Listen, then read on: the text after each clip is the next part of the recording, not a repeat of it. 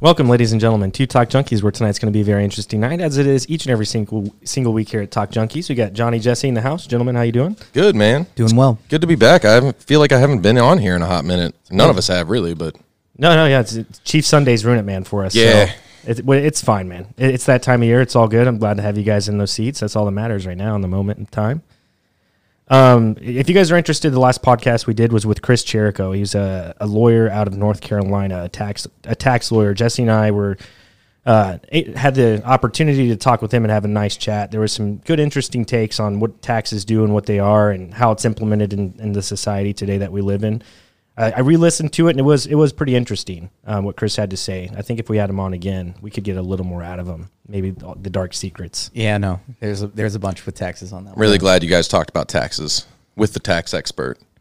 Yeah. It's just funny. You said the tax expert. We talked about taxes, and now it's just I want us to have a segment where you bring on a tax expert and you talk about taxes. Romantic advice. We could try that. And then you I'm have sure a psychologist and you talk about your favorite kind of cereal. Well, Chris looked like a romantic though. He did. Anyways, if you guys are interested in taxes, check out that podcast. It's on all the good stuff. Tonight, we're going to be talking with a gentleman who I've got the pleasure to meet today. He drove a far amount of time to come see us here in Kansas City, and I'm greatly appreciative of that. Met him through a gentleman that I don't work with, but I met him at work. His name's Paul. So, Paul, thank you for that, because I know you're going to be listening to this podcast. Appreciate you, my man, for the connection. But this gentleman here, who's sitting right in front of me, is doing a lot of big things out in Kentucky, man. And we are really big on local politics. Not when I say big, we've always been aspired to find out how to do it, how to get involved, how to be a part of it. And I think we brought on the right person to do that tonight. John, how you doing, man? Thanks for joining. I'm doing good. Appreciate you for having me.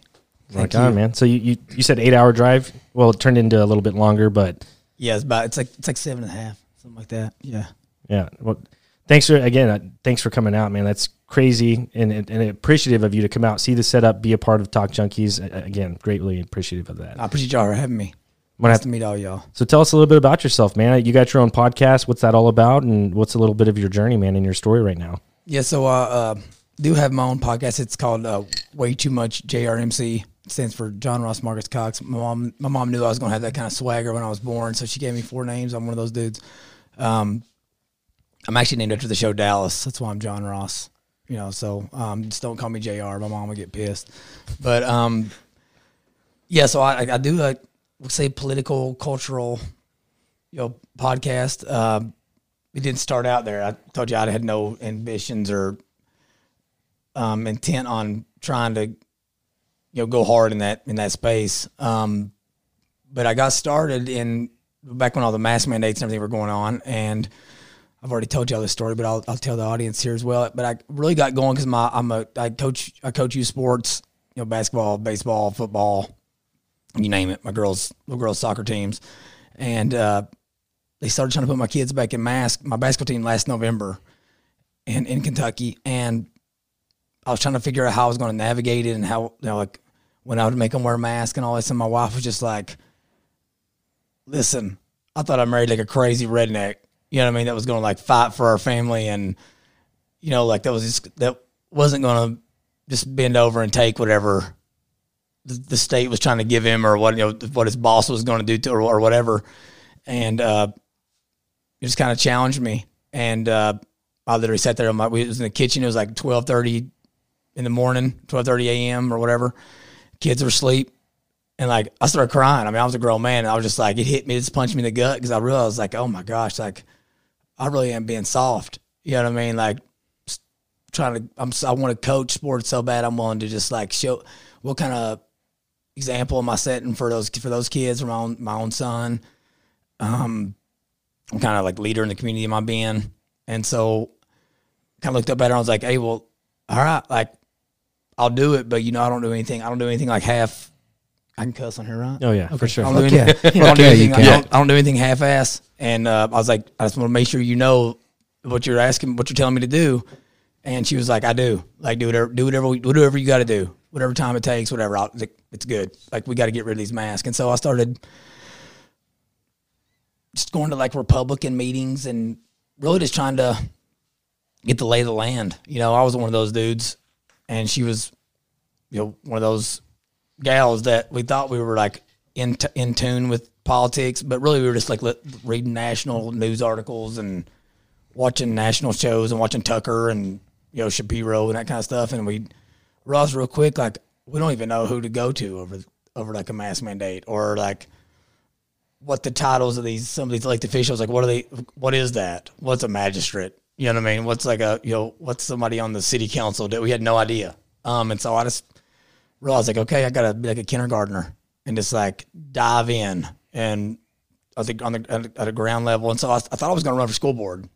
Got shouted down at like the first meeting where someone that was already an elected official was like, he can't win, and I was fine. Like, dude, I'm not saying I'm like the best person for the job ever. I'm just like this is my first meeting, like, chill out. You know what I mean? Like, I'm about to burrow into a hole over here and like, so he was like shitting on you. Yeah. Like, he was doing the whole politician, like, attacking, like, you. But it wasn't like, it would be a detriment to the community if you would have gotten that position. But if I was the nominee, I just couldn't win.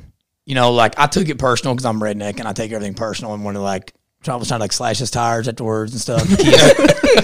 Kia's car and stuff. Yeah. And I'm like, and me and him, and so long story short about him, I make that joke and talk trash about him because we've kind of came full circle along the way, and our little our relationship is kind of about as American as it gets, because went from that to like over the last 11 months we've both been earning each other's trust and each other's respect, and like he knows, like, they're just so used to people saying they're going to do stuff, showing up a couple times and then just disappearing.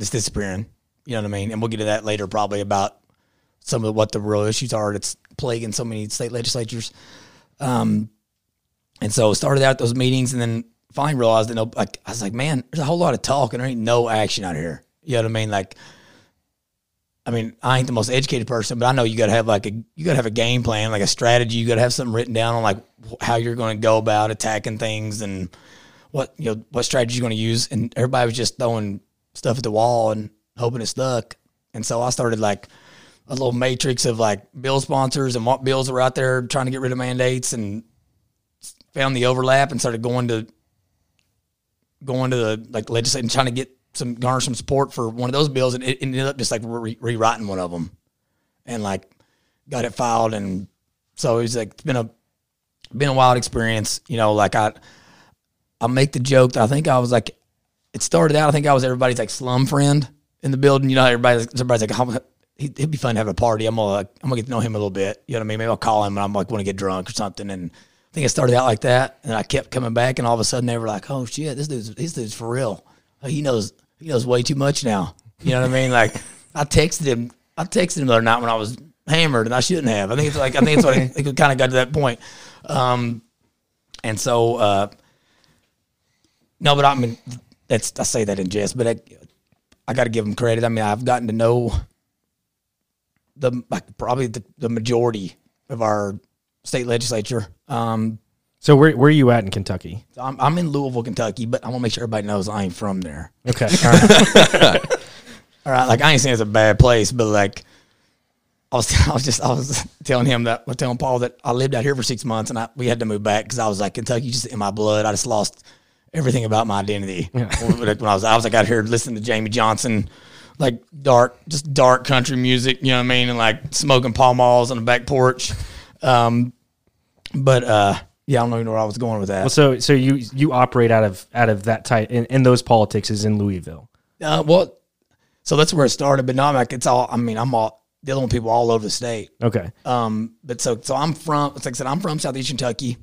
My stepdad still works in the coal mines. My biological father, he probably would have said he was a coal miner, but he never did nothing. He never had like a job or anything. You know what I mean? Just be honest with him about it. So like when you talk about, so you got involved with the mask mandates and you went to the meetings, what you were saying is you helped sponsor a bill to get the mask mandates out of the education system or the YMCA, like you were talking about. Yeah. Well, virtually, but I'm saying this right now because I know the goal of this is to show people how to get involved. I didn't like try to get. I rewrote the bad boy like in like Microsoft Word. You know what I mean? And I had like another guy that was, what's the guy's name that was on here? We just talked about Pat. Pat, yeah. With the Missouri. I had a guy in Kentucky that would, once I'd gotten support for my language, I went to him and was like, hey, like, we got to make this sound like a bill. You know, I've got like, it's like, I've got like indents on here. You know what I mean? And so, you know, he went and made it, you know, that way. But I mean, that exact language got filed. So he added the whereas. Yeah, that kind of stuff. Yeah, I wasn't putting any of that in there. But yeah, so that's where it started. But it went from real quick from you going. I mean, I went in the first day and we got laughed out of the building from like our Louisville people. They're like, there's no way that we're going to get support for this. So what was it like when you walked in? How was that process? Because I remember on the phone you were telling me like you didn't think a civilian could just walk in. I didn't think you could. I think a civilian just walk in. I mean, That's my big thing is the whole you want to talk about like how people get started thing. It sounds dumb to say out loud, but I mean legitimately, how do you get started? Is in where are you going, and how do you decide that that's the time that you're approaching that, and it's like, okay, it's my turn to talk to these people, kind of thing. Well, for me, like I will say this: we talking about some spiritual stuff before this, like. Something weird was happening. I'm gonna be honest. Like, you know, I'm a Christian, whatever. But obviously, I told you I got a dirty mouth and all that. So I ain't trying to act like I'm what Franklin Graham or whatever in here, Billy Graham. But like, I can't really explain how it all went down. It's like I was just meeting, just talking to everybody. People were like calling me that. So, but that didn't start out like that. First of all, you definitely got to have something that you're interested in. You got to have like a purpose. You know, goals. Got to have the drive. You know, it's just like I ain't trying to be a lobbyist. Lobbyists are literally like, they are lobbyists by trade, and it doesn't matter to them what they're lobbying for. Like, an industry calls and says, we want this, and we'll pay you this, and they develop a strategy to get that in there. You know what I'm saying? Like, for me, it was like trying to get rid of masks. Like, I'm just tired of what we're doing in schools, and, you know, but I could get in there and I could tell there was no organization or whatever. And like half the state was worried about masks, half the state was worried about vaccines, half the state was worried about how much money we're spending on testing. So I actually made the bill all of that. So it had gotten rid of like mask, vaccine mandates, test, like we call it test to play and test to stay. Like they were literally testing kids every single day.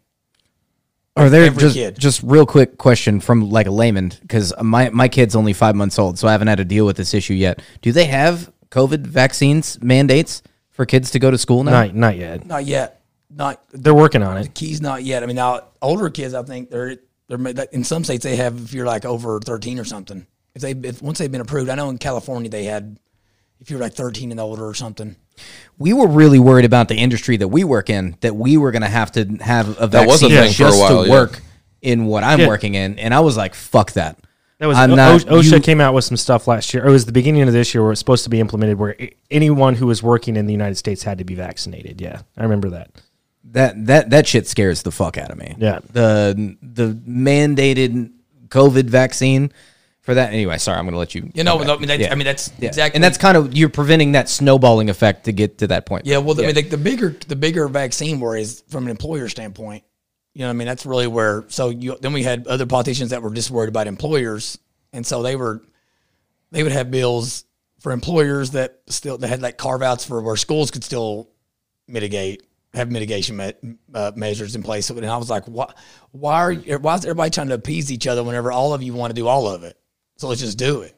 You know what I mean? And so it like literally took months and months to sell that message. But again, back to the very beginning, you got to have like something you're trying to do. And then, like, I mean, I literally just started calling people and was, like, asking for their office, you know, and, like, I'd be, like, on the phone, be like, hey, this is John Cox. And at the time, I was associated with, like, I won't say little, it was, like, a 3,800 member Facebook, like, parents group. But I would say I'm with such and such out of Jefferson County. But, like, most of these people weren't from Jefferson County, so they didn't care. But, like, you know, I just schmooze them up a little bit and all shucks and golly them. You know, give them and I talk I'm in sales I was in insurance for 16 years. I just talk so fast. I think sometimes they're like, what just happened? You know what I mean? Like holy shit, this dude talks super. Well, I don't even know what he said, so I just gotta I gotta go to the next step with him. And so I just be like, I'm like proposing times, like, hey, when would work for them? Me, I'll be over there this time. Which one? They'll be like, okay. Get back to me at this time. Well, that sounded really fucking important. I have no idea what he said, but he needs a call back. And I'd be like, what's your email? I'm going to send you over a calendar invite. You know what I mean? Like, I'm like just taking all the guesswork out of it. And that just kept, but again, there was no, I don't remember a time where I felt like, okay, we're getting it rolling. I mean, I really had to I had to gut check myself every day because it was, at least at the very beginning, I was really at risk of looking like an idiot.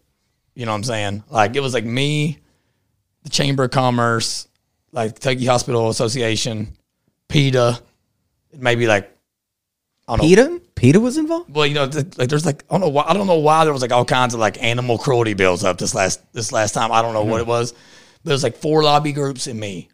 That was it in the whole building. I was the only civilian in the building ever. And so like, I kind of got it at the right time, I guess. And so what building were you in? Sorry. It's like so Frankfort, Kentucky is the state capital. Okay. They have it's called the Annex where they all have their offices or whatever. So you're in the Capitol. You're at Capitol Hill, essentially. Yeah. Inside their building, where all the laws are passed and all that stuff in the state of Kentucky. That's wild. Yeah. Well, it's like, so you have the Capitol building where they have their chamber, and it looks all like, 1770-60. Yeah. And then you have the one over here. It's like an old 1985 building where they're all there. They have no windows in their offices or anything like that. But yeah, you can just like walk in. You got to go through like a metal detector or whatever, and. Like I do think there was some magic because eventually became like everybody finally realized like I wasn't getting paid. I was like making sure everybody knew that like I ain't a lobbyist. I'm just like a dad down here, like wasting my time talking to y'all. And so like I was obviously upset with the politicians. They were letting all this stuff go on and everything, but I actually like pretty quickly all my like animosity towards them kind of stopped. I kind of went away because like. I was confronted with all these realities that all the assumptions we have as like regular, normies they were all incorrect. I mean, I assumed that all these reps had like Nancy Pelosi budgets and had like multiple staffers and comms directors and all this stuff. You know what I mean? And like, I realized like, oh my goodness, they don't have anybody. They have like one assistant though. 6 of them will share one assistant to help with their calendar. But that assistant is like from Kentucky State. You know what I mean? It's like an intern. They don't know anything. They literally are doing like their Outlook calendar. So they have no one to help them like read bills, explain bills to them, like to get information from one legislator to another.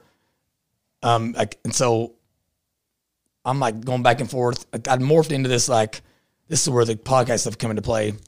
I had all these people I was calling every day on the way home. So it was like a 45-minute drive. My talk time was I was down there every day from like, 8 or 9 until 5 p.m. And then I'd be sitting out in my driveway at 9, still calling all these groups around the state, trying to tell them what happened that day and everything. And I was finally like, I can't do this anymore. So I started live streaming to Facebook and like uploading it to all the groups and everything.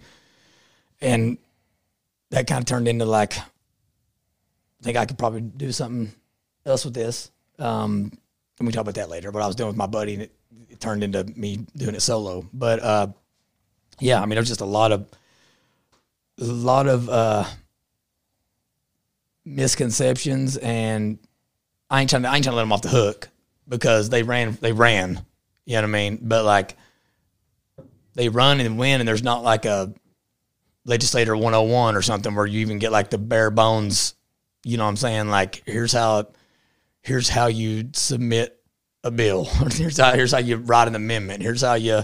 But it all works the same. Like, you know, they're in session for a certain period of time, then they're out of session during holiday weekends. That we're a part-time legislature, so we're only in session for.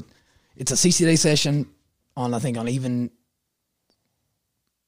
years. It's 60-day session. On odd years, it's 30 days. Holy shit! So, but now what do you get done in a state in 30 days? Well, it's 30 legislative days. So they'll spread those out. Okay. So like it'll be from like January 1. I think they have to be done by April 15th. So, but it's exactly right. I mean, like, so they're part-time. So obviously they don't have a bunch of staff because they don't, who's going to who's a highly qualified individual that's going to take that kind of a staffing position. It's going to last for 4 months and then have to go try to find another job. Yeah. You know what I mean? It almost seems like they're set up for failure even at the beginning. Like, I mean, if there's no, I mean, that's all state funded. That's not federal funded, or is it federal? I mean, it's state. Okay.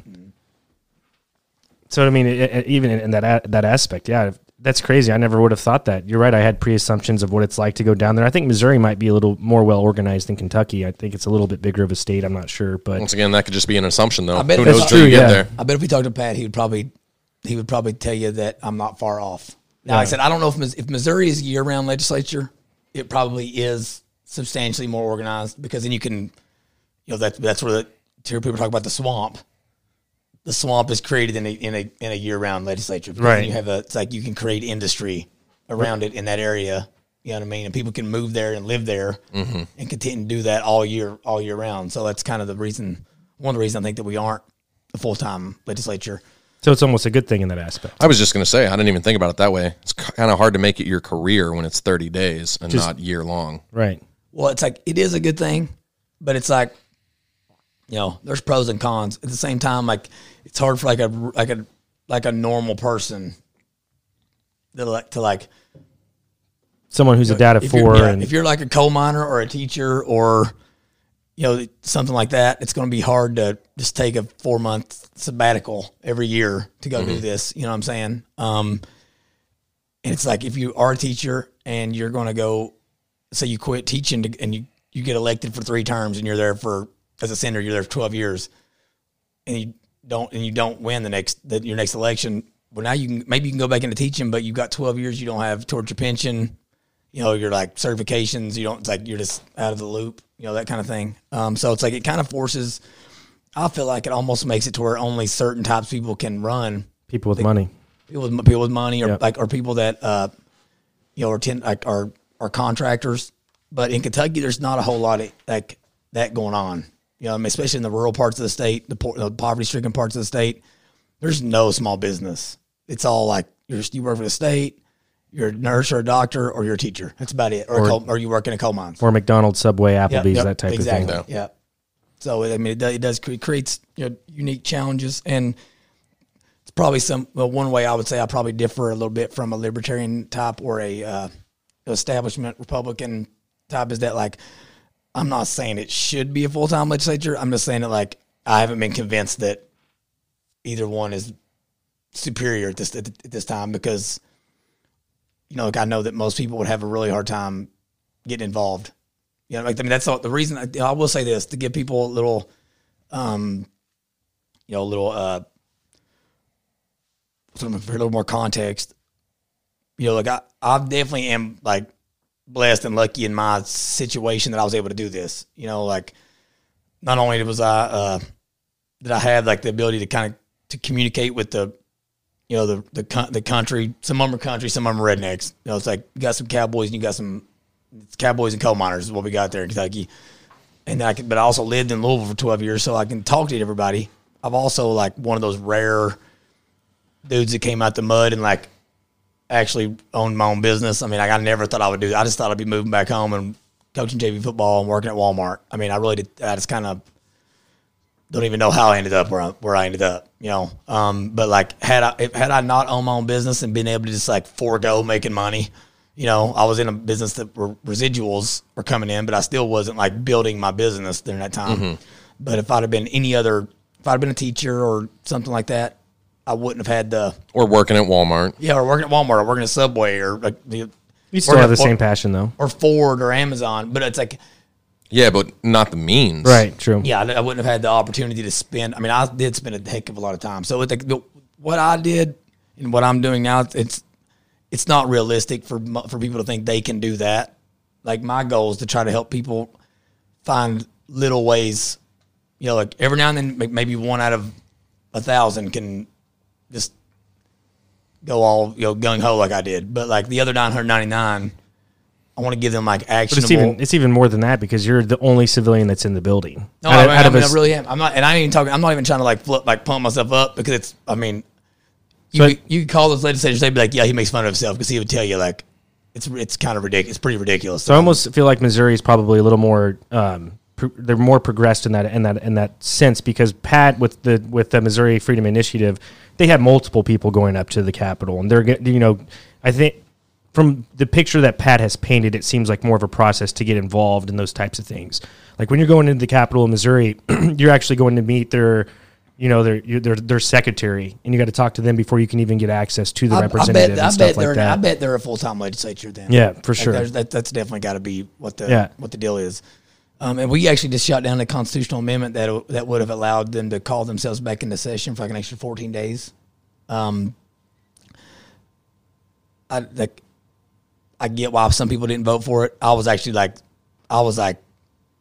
teetering on the line going into the ballot, going to put in my ballot this year. But like, I almost feel like it's got to be the way it is now, or they just got to go full time. You know, right? It's like no in between. There's no in between what it is now. It's either switch or stay. Well, and see, that's one of the things I don't even know if that's if we even learned that in middle school. If Missouri was like a full time, you know what I'm saying? Like even as an adult, that I don't know that. You know, and we've had Pat. No, and that kind of pisses me off right now that I don't know that information. Can I find that information? Yes. Right. But I feel like that's something I should have learned or should know. I mean, that's my local government. Like, so brings up an interesting point, and I've had conversations with people that are conservative and ones that are liberal.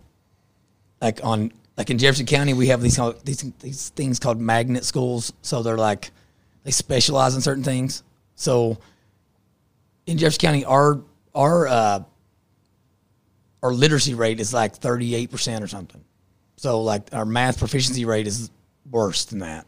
And if you break it down based on like race and ethnicity, it's like if you're black, your literacy rate in Louisville is like 25% or something. It's bad. It's absolutely horrific. But we have a magnet school that specializes in aviation. So I'm like, it's almost like a trade school. Is that similar? Yeah, I was gonna say like we've got like Votech where you can specialize in like welding or mechanics or something.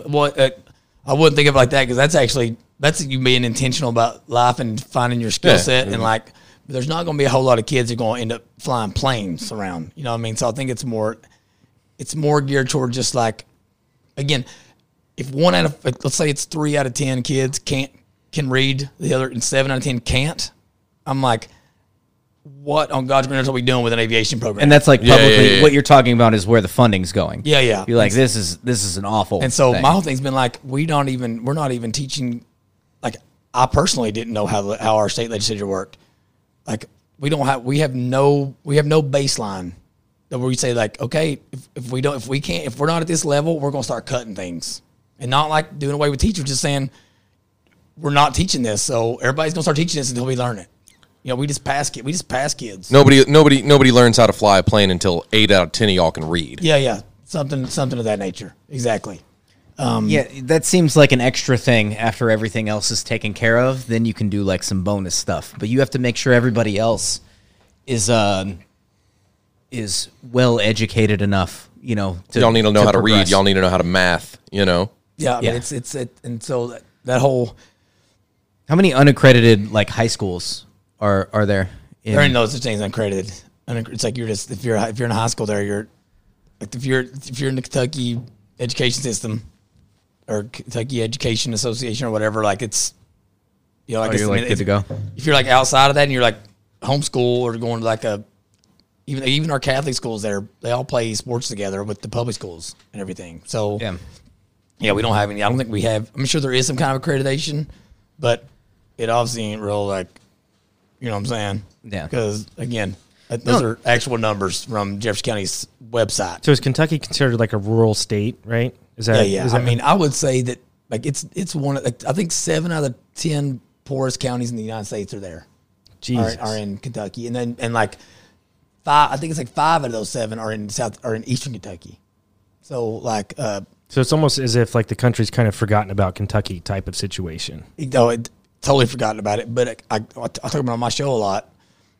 Like it's Kentucky. I feel like Kentucky culture is very indicative of like what's going on everywhere because it is very poor. I mean, like the holler where I'm from, it is the hood. I mean, I can go into the hood in Louisville and like I can survive there. I get along with everybody. I know how to communicate. Our cultures are the same. You know what I mean? we have similar beliefs and values, and with the same struggle with drugs and all that stuff. So yeah, Kentucky is absolutely forgotten about. But again, if somewhere in Kentucky is having mask mandates up until August of 2022, the rest of the country probably needs to freak out. Because Kentucky is supposed to be like a super redneck and like super white state or whatever. It's like you would have like Trump country. Stereotypical move here, but you would have thought Kentucky never even had a mask in the first place. Exactly, it's exactly what you'd have thought. But it's quite the opposite. It's not like that. We do have a super majority in our legislature as far as it's like. I think now we're up to 81 out of 100 of our state house is Republican, and 31 of our 38 senators are Republican. But like, as we all see nationally, Republicans and like culture war, constitutional conservatives are different. Yeah. You know what I mean? Like, so we have a very significant urban-rural divide, and a very significant if you watch my show, I talk a lot about like old school country club Republicans and Trumplicans. I don't really any other way to like put it, but just like kind of. I don't want to call us trashy, but we are kind of. I'm trashy. I ain't gonna lie. I mean, if you piss me off, I might key your car on the way out of here. Yeah, right? I mean, so it's like there's a wide range of, and we have a Democratic governor, because again, like it's a very cultural. Your state legislature is very like from where it's drilled down to like your area. Every area is conservative, except for downtown. Except for like Jefferson County, like there are some of the districts there. It's how Missouri is. Like everywhere in Missouri is. That's how it works in every state. Yeah. That's Kansas City in general. And St. Louis are going to be your liberal areas, and then everywhere else is Republican. But then, so we have a Democratic governor, and it's because collectively we're a state full of like union workers, whether it be Ford's a huge employer, GE's a huge employer, Amazon's hubs there, UPS's hubs there, coal miners, teachers union is like has so much power there. I mean, it's scary actually how much influence they have and how they influence everything. So they're retiring at an early age with nice benefits. Yeah, and then we have a very elderly population. It's so much of the opposite of what's portrayed. Like teachers are completely underpaid. No, I mean they are, but in Missouri, teachers are underpaid. In Missouri, they retire very handsomely. Like they retire. Like my sister's going to retire really. Like she did switch over to Kansas, but so you do regress in that aspect. But she will retire at it. But mostly we have that Democratic governor because collectively we have all those workers that are very blue collar and people that are worried about their Medicare, whether they're retirees, worried about Social Security, worried about their teacher pension benefits, and so the governor they're always running on those things, and so we end up getting Democrat. I think we've had one Republican governor in like 40 years or something. If you were to say Kentucky, that surprises the shit out of me. Yeah, same. Have you ever watched the show Dope Sick on Hulu? No, I know what you're talking about, but I have not seen it. If you want to know what Kentucky, that's it. Or have you ever read the book Hillbilly Elegy by J.D. Vance? Read that book. You talking about the opioid epidemic out there? But it's like it's impossible to separate. It's probably only getting worse, I'm assuming. Yeah, because it's impossible to separate like the opioid and drug epidemic from politics. I mean, it's like they're so intertwined, and you can like. If you understand what's happening there from a drug standpoint, then you understand. It's like so much easier to understand the cultural aspects of why people are voting the way they're voting and seem to be very reactionary. You know what I'm saying? It's because like it's a war zone almost. I mean, like it's like life. I didn't realize until I grew up and met my wife, and she's this very like stable, loving, caring, thoughtful, intentional, driven person, organized. Makes her bed every morning. You know what I mean? And I'm like looking back on my past, and I'm like, I didn't realize it at the time, but like, I call my issues daddy issues, but it's PTSD is what it is. I mean, you're struggling with, you're just seeing so much drugs and abuse, and it's like sex or all around you at a young age. I mean, like, I tell people about this stuff all on my show, but like, it's not uncommon to lose your virginity when you're 12. I was 12. I may have just turned 13. I need to go back and look at the calendar, but I was a very young kid. You know what I mean? Like, but it's common. And it's just like, so within knowing that, and like Kansas City has its own, drug addiction issues. You go downtown, you see a lot of homeless people, and even within the smaller suburbs, you see a lot of issues. Not like hardcore by any stretch of the imagination that I've seen, especially out where we're at in our zip code / county. We have our issues, but when you see this and you're involved in politics, what type of things have you thought of maybe doing to maybe combat it? Well, I mean, first of all, hold on real quick. Sorry, I know you're about to go into it because he has a fucking brilliant idea, and we can get into this after he answers this. Because him and I were on the phone for like 2 hours the first time we met and talked on the phone, and I have no idea what he's talking about. And no, when he told me about what to do with teachers and weapons, it blew my mind. Okay, that was fucking like that. In my opinion, he solved it. So I'm curious on what your thoughts are on how to solve this type of situation. Well, I mean, I just realized that everything we just had to turn the entire paradigm on its head. I mean, like everyone has to think. We got to think outside the box from like every standpoint. Like for instance, like this past we were in session. I said I was going under this mask bill, and no one was giving me any credit. And then literally, like, it was like overnight, all of a sudden, everyone started acting like I was this like a career lobbyist. And I knew every bill, I knew every person. I was like, you were giving me no credit. Now you're giving me too much credit. And you're like holding me to a standard that I cannot live up to right now. Like, I don't know any of this stuff. My wife's texting me to get home, and because my kids are throwing poop all over the walls. Like, you know what I mean? Like, things are not what you think they are now. But look, one for instance, like the employer mandate, the vaccine mandates. I keep hitting the little thing there. I'm sorry. Everyone wanted to come at it from this like very like combative angle of like we gotta stop letting employers impose their will on employees and all stuff. And I was like, wait a second. My goal is just like I don't want people to be made to do anything. And like money is what influences all the free market stuff. So there was a bill in there that no one's even talking about. I was like, there's a bill right here that all it would do is remove their employer liability, like the employer immunity from like if they force you to get vaccines. I was like, it's going to accomplish both goals here from both sides. Like it'll make it to where like employers can still make you get the vaccine, but as soon as that bad boy gives you like you get sick from it or something, you get to sue your employer. There'll be rednecks lined up for days trying to get this shot. Like I'm trying to get me a lawsuit, baby. Like there'll be personal injury people. Somebody will cough in my mouth for $5. Yes, you know. Someone. I mean, like I was like, so you're going to get people will get vaccinated, and the ones that get sick can get paid. So like, I think that's but it's like everybody's they're so intent on winning with their words, and I'm like, I don't care. I don't care if it's your bill and it's your name on it. Like I'm just wanting good things to happen, and so people will quit like fighting with each other and stuff out here in the street. You know what I'm saying? And so you're trying to get people to, and so I'll still have people saying, but employers should be able to do with it's their business. They risk their capital, and I'm like, don't tell me that we shouldn't be like rent seekers with the government. And the employers literally have a blanket, like they can make you do anything, and if it kills you, you can't sue them for it. Like, how is that free markets? You know, like that's the check and balance is like, okay, make me get some shit. But if I get it and like something happens to me, I'm coming for your money. Yeah, and I'm gonna get it. You know, that's the check. And so employers, unless they are true believers. So is that what's in Kentucky right now that passed? No, like that was, I think it would have, but it's again, we're a part-time legislature. I'd spent so much time in one chamber that like by the time things were getting over to the other side and I could get some stuff passed, I just couldn't get through the other side in time. I thought that was more on a federal level.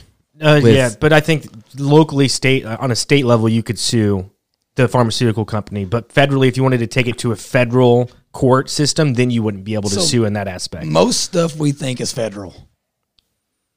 Very little of it actually is. And as y'all are seeing, like Missouri with the Second Amendment stuff, like states are starting to get back to this. It's like the United States, all it is 50 sovereign countries agreeing to stay on the same team. Like, okay, we're going to rep the same jersey. But, like, the minute our, like, values and, like, our goals as, like, a culture are unaligned, that you're technically, there's really, that's all that agreement to be on that same team is really all it's binding us together. Because our U.S. Constitution, it says if it ain't in here, we don't have that power. Like, the federal government. And that's how it should be. Only has these powers. Everything, and that doesn't mean that like there's no other powers. It just means that we don't have, it's not in our purview. Everything else is left to the states. So like states actually have way more, and that's why you'll see like in California, they're sanctuary states and they make their own, they call the federal government on their bluff and say, you ain't gonna come in here and take these illegals out of here and take them back to Mexico. So they call them on their bluff and the feds don't do anything. You know what I mean? Same with marijuana. They were the first state to do, well, I think they were the first state to legalize marijuana. Marijuana is another thing that like, said I'm God darn it. I'm a Christian conservative. But like again, my like religion is very like, I tell my preacher all the time, I'm like, listen, I ain't the guy you ever to ask like to speak it like a Bible study or nothing, because like if you get outside of here and you're gonna like hear my mouth and you're gonna be like, oh gosh, like you're probably gonna get fired from being the preacher after that for endorsing me as a human. But like, what were we talking about? No, we brought up legalizing marijuana. Okay, the marijuana, like. Everybody's so intent on like they're talking about medical marijuana and all this, and so there's this big like ideological debate there on like the argument is between like rural people and urban people is like, well, it's good for health or whatever, and I'm like, I don't even care about that anymore. Like what I care about is everybody that's getting locked up over like marijuana laws are all poor. We're not locking up like the drug kingpins. It's like. It's my dad that didn't have a high school diploma getting stopped, on with taillight out and catching a charge for having a blunt in his jacket pocket. Now he's got a record for like ever, you know what I mean? Or it's the guy that's unless you got the money to pay that. Yeah. Or unless you got the money. Well, then you just I've had two. I had one marijuana charge that got somehow a noise complaint. But he's saying in Kentucky it goes even deeper than that. Like if you have a charge for marijuana for a blunt, for instance, it's even hard to get a job. And like you said, there's only 3 places to get a job. So if you're living in Eastern Kentucky and you're 19, if you're not stoned in Eastern Kentucky, what the fuck are you doing with your life? Well, that's where we're at now, and that's where I'm trying to tell the city reps, listen, this is something that I can confront our rural reps with, and they can't deny it.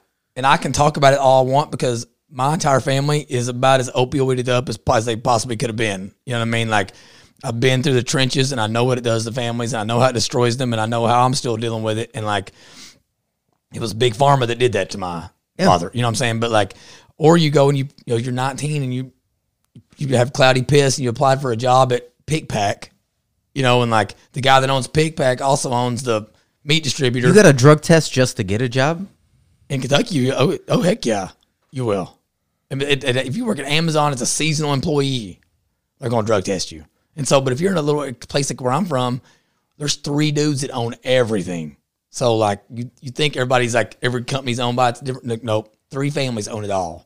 And so, once one of them finds out, like, oh, dude, he's a drug addict, it might be 10 years later, you're trying to apply for a job, and they're like, I remember when old Johnny had that cloudy piss. I ain't going down that road. You don't even get an interview. Like, or if you're trying to be a truck driver, that stuff haunts you forever. If you're working on a strip job in the coal mines, like, once you get, because obviously people's lives are in danger there, but like, there's no grace, there's no coming back from it. You know what I'm saying? And then, like, it's just a spiral out of it. But at the same time, someone like my stepdad, in the church, drives a church bus. You know what I mean? A Southern Baptist church. So that's how like Jesus he is. He's probably got a WWJD shirt on right now, or a bracelet or something. Like, we'll be 4-wheeling and we'll run up on a pot patch, and he'll be like, we know we better get out of there because we might get shot at. And then, but he'll be like, oh, listen, old Danny Ray, he's a good man. He's a good dude, man. He's just trying to make a living. And I'm like, but if we tried to pass and make weed legal, you'd freak out. What are you talking about? You know what I mean? And so it's just disconnect. And I think what it is people just don't talk to each other, and like there's no rapport. We have a serious urban rural deal. Like, I'll tell our urban guys that are Republicans, like, I don't want your name anywhere near a bill that I'm talking about until I like get to my people down here and like let them know that I'm attached to it first. Because if they see your name on it, they're gonna be like, I ain't passing. That's a city boy. He's crazy. I ain't doing that. You know what I mean? They'll think it's like some kind of ulterior motive, and there probably has been. So it's like a different world when you go to the city. Yeah, it's absolutely. Yeah, it's two different worlds. I always hated that idea of like some civil death because of other shit that you've done in your past, even though you've paid your debt to society. Like, let's say you get a drug charge and you go through probation, jail time, whatever, and then now that has to haunt you. Like, but I've paid my shit to society. Why does that have to haunt me in everything else that I've done? I've always hated that. So the little felony check mark you have to do, I get it on a government job. I totally understand it. That there's some like some interests that fuck that. Even then, yeah, even then. But I could see it a little bit there. But like, man, if I'm just trying to get a job at McDonald's, why do I have to let you know that I had a felony record? I've already paid and done for that, to where now they can judge me for that. What I would say is I appreciate your like your willingness to understand the nuance of like why the government may want that. But when you're talking about legislation, you have to think about what is like administrable, like what's sustainable, what's scalable. And so like it's impossible if you start saying this wishy-washy, well, it's kind of a government job. Then it's like somebody comes up with another, well, in this job, and this as a truck driver or whatever, it's like, and then it just ends up, you get a bill that doesn't really do away with records at all. And just like, that's why I said the government thing shouldn't matter. It shouldn't matter what job it is. You even, you make the point when you say, hey, do the crime, do the time. Well, you've served the time. You've done whatever it is you had to do. You went through the probation. You went through the jail. You went through whatever it was. You've done your punishment's not the right word, but you've done whatever you had to do. It should be over. There should be no more it haunting your future, no matter what kind of job that is. Well, see, and you think about but then you have some shit, like let's say you had misconduct sexually with like minors. The non-violent stuff, I think, is kind of the way you got to look at it. Not non-violent, but then you get into some sexual shit to where you're like, okay, maybe you shouldn't be put in like certain places, like around like. I get it, like you shouldn't work in a fucking kindergarten.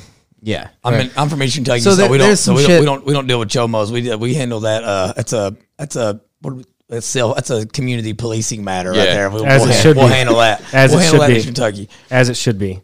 Yeah, but I mean, like and you bring up a good point though, Jesse. You talk about like how you lose basically citizenship almost for the most part, civil death for a felony, yeah. But in this aspect, they're not even dealing with a felony. Like they're dealing with just a cloudy piss. 10 years later, still not being able to get a job because three families own everything, dude. Like that's crazy. So how do you deal with that? Whenever you have three powerful families within that environment, sounds like Monopoly, by the way. Yeah, it is like that. So how are you able to get in there at a capital level and sway or get what the people want legislatively when you have three families that own it all? Well, luckily at that level, like. They can influence their, whoever their one rep is or whatever. But it's like this is the thing where it's like there has to be some people like me because, like, what is like scalable is most people can only really be in contact with whoever their elected people are because it's just like they just don't have the time to write the emails and make the calls and all that stuff. But like someone like me, I have to know which ones are basically like. Unsavable or whatever. What's the word I'm looking for here? Like there's just no way they're going to be turned. You know what I'm saying? Like over to because there are rural reps there that just like and city ones that like there's just no reason for me to talk to them. Set in their ways. Yeah, and I kind of. So I guess what I'm saying is like how much influence do those three families have in that legislative area? They could have a ton on that on whoever their House rep is or senator or whatever. But that's where it's like kind of mad. It's magical how it's like the House is based on it's like it's all population based, so there's no one that has an outsized like influence other than just like bravado and charisma and that kind of thing. You know what I'm saying? So they can't control it all. Exactly. Okay. Yeah. And so like that's kind of where I do try to be honest. I do think my skill set may have set me up maybe a little more than what. Because there are people in the movement with me that I'll tell you right now, I try to give them, like, I ask them to do things specifically because I'm like, if they start talking to people, they're going to make them run away. You know what I'm saying? Like, they just don't have that. You can help in another way. Yeah. Like, I need you to do some research. You know what I'm saying? Like, and send me some, like, but like, don't even send me everything you got. Like, you need to get it and it needs to go through like two other ways to make sure it's like legit. And then I think people forget that what they're trying to get across whenever you enter into politics locally, you're affecting a state that has millions of people, and people kind of forget about that aspect. It's not just you. It's not just your family. It's everyone that lives in that state. Yeah. Well, I mean, But you did bring up a good point about what kind of power they have. The main power they have is that you think it would be legislatively, and that they are just like this politician, but most of them have gotten elected because of their order abilities, their just ability to speak in front of crowds, and able to, I won't say snake oil salesman. I mean, I don't want to feed into that narrative, and That's how it is here too. I mean, that's man. Go back to high school, prom king and prom queen or whatever. It's always a popularity contest. Yeah, and I was prom king, so I'm talking trash about myself. But that's just how the world works. Charisma and all that applies. Like popularity contest. I don't know, man. How did Joe Biden win the popularity? He had no charisma, no speaking point when he ran for president. In general, sure, no, popularity contests play a lot of roles in all kinds of elections, political or otherwise. Completely agree. Obama was a great speaker, very smooth at talking. 100% that's how he was able to do it, barring some other things. But the key is really you got to get in there, and you got to. Obviously, I like to talk a lot. I was telling him I don't do interviews because I would be talking the whole time, and whoever I was interviewing would just be sitting there. But you do got to put in a lot of time to to get to know the people's personalities, and people think what I'm talking about is saying you got to learn how to compromise, but I'm like doing Oppo research on people, and I know there'll be, I have legislators that listen to every show I do, so I'm sure they'll listen to this one. I'm literally gathering information so I can know how to manipulate them. You know what I'm saying? I try to figure out, but that's how you win the war of ideas. I mean, that's manipulation is part of it. I got to know what story you need to hear. Is there a balance with your war on ideas? What? With what you said, it's a war on ideas, and if you're trying to not control, but you're trying to understand those legislators, is there a balance in your war on ideas? No, so I think I said war of ideas. Oh, so it's there are ideas in there, and my goal is to try to make my idea. Now, obviously my ideas will shift from issue to issue, but I got to try to make mine better. My story better than the other person's. And but I guess what I'm asking, your vision is for the people, though, yeah? Oh, absolutely. Okay, I cool. mean, shouldn't that be every politician's view? Yeah. I mean, but everybody has different morality. Well, so your morality set as somebody that's all for the mask, right? I will say this. What's the argument against somebody that literally is just oh man, the mask is just playing a little bit of devil's advocate right here. That man, it prevents the spread of a virus that harms people. Why would you be so hard-nosed about not... My pushback on that is always, listen, if that's, again, talking about scalable and what's legislatable, if that's the direction we go with mask, I mean, that argument can be taken in any direction.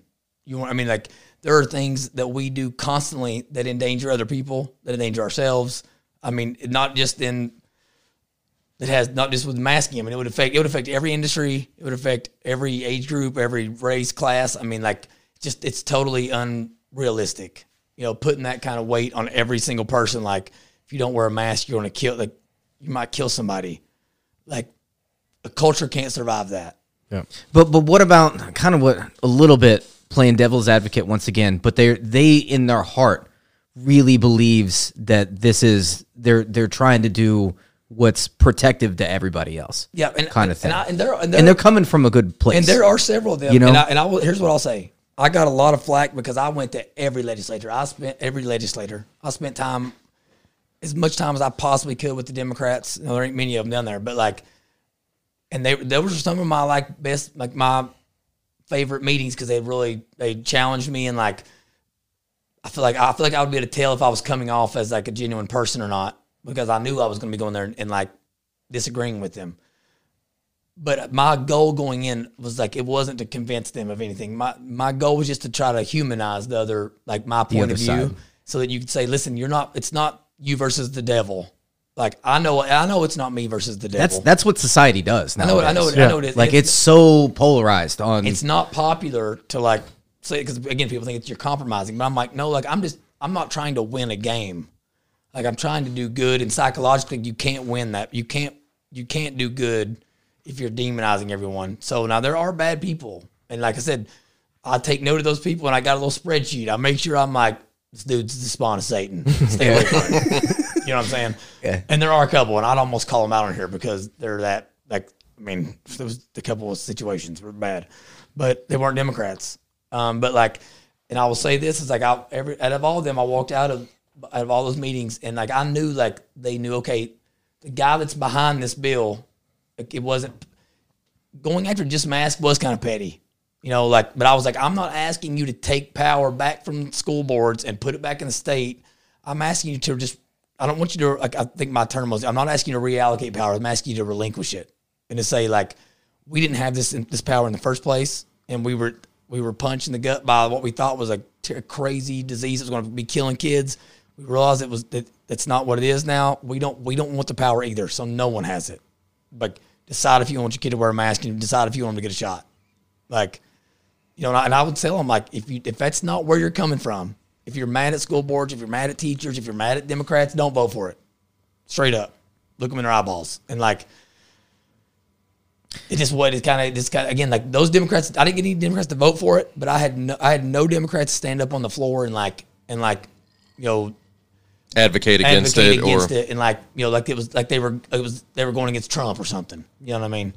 That's always been a big part of my own, like, morality, is kind of what you just said there, is if you want to do it, you can do it, but don't force it upon other people. That's all I'm advocating for any of this stuff. And, like, people are so good at flipping it all around right now. Like, when I say I don't want employers to be able to make you get a shot, they think that I'm taking something away from an employer. And I'm like, no, I'm just saying that all humans should have the ability to choose to make their own decisions, govern their own life. I was like, we literally have employers that employees will bring doctor's notes saying that they are at risk of, because there's whatever one of the contents of one of these drugs is, and saying it's not smart for them to get it. And employers will say, tough luck. I mean, where are the checks and balances at that point? That's insane. Yeah. In what world is that, like, the right thing to do? So it's like, if that's free market capitalism, I'm a communist. I mean, it's like, I don't want to live in that world, because they're both authoritarian. So, like, yeah, I'm not going. I don't want to, like, live with a devil in sheep's clothes or whatever. What do they call it? What's the word I'm looking for here? I'm not good with those types. But it's like, don't tell me you're like that we're on the same side because we're both Republicans or whatever. Whenever you legitimately think that the world should be just as authoritarian as Stalin. I mean, it's really what it comes down to. So we'll regress a little bit or just switch directions. I want Jesse and Johnny to hear your take on the gun issues when it comes to teachers, because, again, I think your take was really interesting, and I have a question before we get into that real quick. Yeah. And I know this is probably a hard question to answer, but in the simplest way, what would someone like yourself who had never done it, you had a conversation with your wife in your kitchen or whatever, what is your advice to them, like, step one, if they want to get involved? Step one would be stop watching and listening to things that are talking about issues that you have no impact on. Like, you're not going to be able to make any kind of impact on. So, like, I'm not affecting the minimum wage anytime soon. Yeah, or like back when it was like Roe versus Wade was everybody's big thing. Like, you as an individual, it was out of your hands. So, like, you're spending emotional and, like, mental capital on something that, so, like, find what it is you're passionate about. Some people it's education. Some people it's Second Amendment. Some people it's, you know, some people it is lower taxes. It's whatever. Like, find your thing you're passionate about, and it's just like with sports. Find what you're good at, and then get involved with it, you know, at the most local level. So if it's education, start going to school board meetings. I mean, it's that simple. If it's like Second Amendment, like, but it's one thing to, like, go to those meetings, but where did your vision come from? And I know you talk about the amount of time that you had to put forth on your venture on what you're doing, but, like, us three could go to a school board meeting tomorrow because we're all, you know, or Jesse and I, let's say him and I go to a school board meeting here in a couple of years because our kids are in school. That shit scares the. Like, but that's what I'm so saying, much, because I'm going to have to do that at some point. Well, we're because I'm going to be very scrutinizing of the education that my son gets. That's a responsibility, though. No, it is. It's literally, it's like this weight that I have now, because now I'm obligated to who he becomes as a man and who he's exposed to, and all this. And that's, so what I'm saying is, let's say Jesse goes to a school board meeting, because my kids most likely won't be entering public education. If yours does, Jesse goes to a school board meeting, he sees a vision, but he doesn't really have a voice. You know what I'm saying? Like, where did you get the voice from? Was it just passion inside you? Or I would say that you have to So you got to find what it is that you care about, like on a brass tacks level, and then you literally have to throw out any expectations that you have of yourself at that moment, and just go, because you don't know. I mean, timing is everything. I mean, it's like you may what you're passionate about right now. It's like it may not even be like a topic of it, like that people are interested in now, but it's still you still enjoy. It's still your topic. So like. Put in that time and get become the expert in it, so that when the cycle comes back, and because it's all cyclical, all this stuff is, and like Second Amendment or whatever is what is needed, then you're there, you're prepared. You know what I mean? But like, there's never if you're going in there because like you want to be involved in, enacting legislation, all that, like. You're just putting so much so much weight on your shoulders, and it's like education. If you start digging into curriculum, you are gonna. It's such an issue, like that you're not gonna be able to understand. Like, there's no way. There's no There's no shortcut to becoming like the alpha in the room in whatever topic it is. So it's set in stone type of thing. So what I'm saying is like you're gonna have to put in the time, and it's gonna take like. Just like with life experience, there's no shortcut to street smarts. You gotta be on the street a little bit. You know what I mean? Like, so without being involved in education, you just can't walk in there and say, "Hey, I don't want my kid learning this type of." You can as an individual, you can remove your kid, but as far as like, you're not mentally ready yet to be imposing your ideas and your thoughts on the system because you don't even know how it works yet.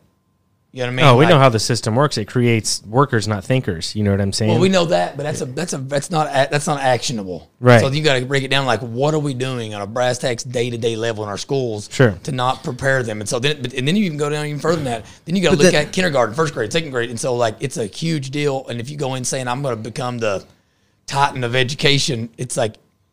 Start with a small goal and see if you can achieve that goal. With the educational thing, I think it has a lot to do with us stepping in as parents and actually filling in those gaps that are like left there.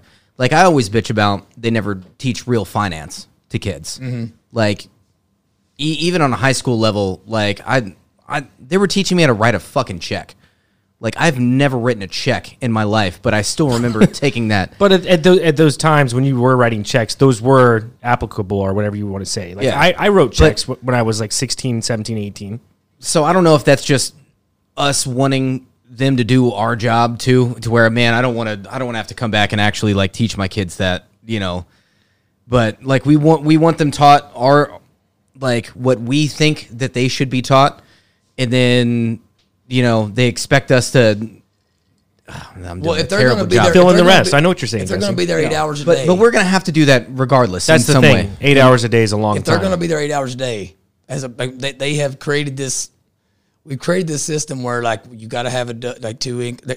Elizabeth Warren actually wrote a book that's called like it's basically talking about how the requirement of needing like a two income household was just like a terrible. It's like it's like painted everybody or pushed everybody into a corner, right? So she actually, I don't think Elizabeth Warren was always a crazy person. She actually had some good ideas in that book. But like, if they're going to be there 8 hours a day, you should know they're at least getting that you're not having to teach them how to read and how to like bounce a checkbook.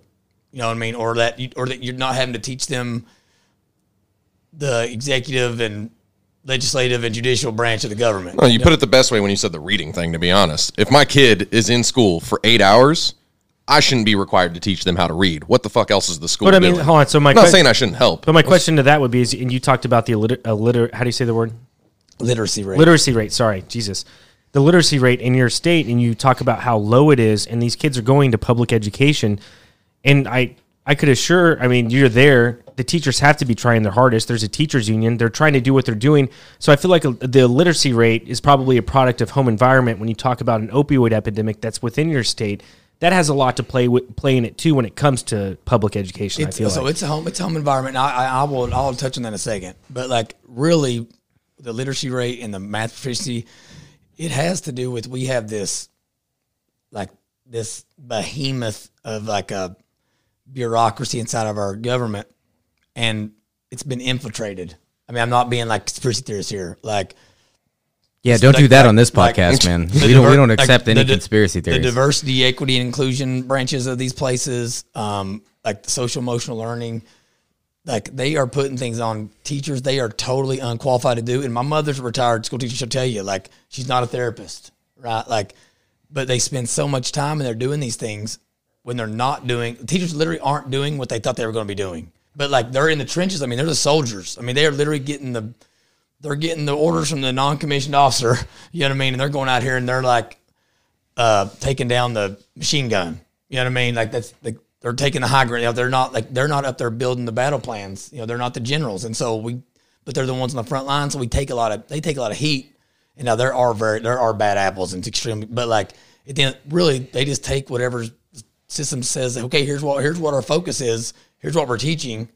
And like, there's very little anymore, like where a teacher's building their own lesson plan or like bringing in their own like lesson or their own story for that talk about some kind of value they want to talk about. I mean, they literally like all day long, like it's laid out for them. They're getting spread, they're getting PowerPoint presentations and like, here's the questionnaire you're asking them. And it's all scripted. They're just robots too. Exactly, and just cogs. It's just data mining. It's just constant data mining. And so the education talking about how do you enact change there, that's specifically one of the ones that I'm telling. It's like there's no one it's going to take a battalion of people that have no desire for publicity or to be given any kind of like reward on the back end because there's going to be no glory in it because it is so corrupt. I really don't know how we even fix it without just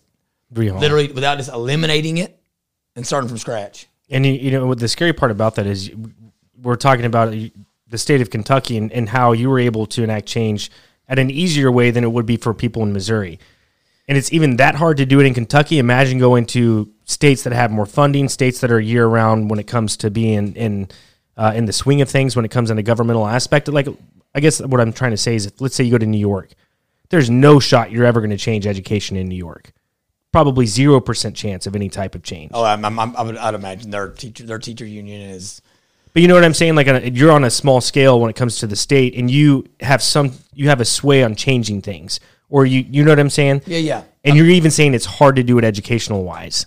Go to a state where it's harder. It's even going to be harder than what it is for you. Yeah, and again, so it's like it's extremely hard if you're thinking I'm going into change the education. The main thing not change, but you know what I'm saying? Like make it better. Yeah, the main thing I'm trying to say is you literally have to just like you have to drop all expectations at the door and just say like I'm going to serve, like I'm going about this and I'm gonna take off all my like drop my ego, like all the protections I have for myself, worrying about my own like reputation and my own feelings and all that. And I'm just going to go here and I'm just going to admit like I'm a novice and I've waited so long and it's my fault. I should have been involved in this all on the way, but I wasn't. And so just like we talk about football, we don't win football games in October. We win them like when we're conditioning in June and July. And like you never know like if that last sprint is what won the game for you. But it's like, all I know is we won a game in triple overtime by a point and we conditioned a hell of a lot. You know what I mean? So it's like, it's just little things. And then again, you just got to go in it with a clear mind, a full heart and say like, you know, if I end up being I do know I'm very lucky in the sense that I've gotten to be the face of it and I get to kind of have rub shoulders with people now and all that. But like at the very beginning, I didn't know if it'd turn out like that. You know what I mean? I was literally just trying to do something. I felt like no one was. And it could have not been you. It could have ended up being someone else. I keep telling people that. Like, I'm totally aware that there may come a time where, like, it's just time for me to move aside. Like, my skill set is no longer, it's no longer the best fit. And, like, I'm just trying to tell people, like, that whole, like, that vulnerability and that, like, transparency, and it's liberating. And, like, it infuriates some people. And that's, like, but it's also magnetic. I mean, I literally just think that the people were like, this dude's the real deal.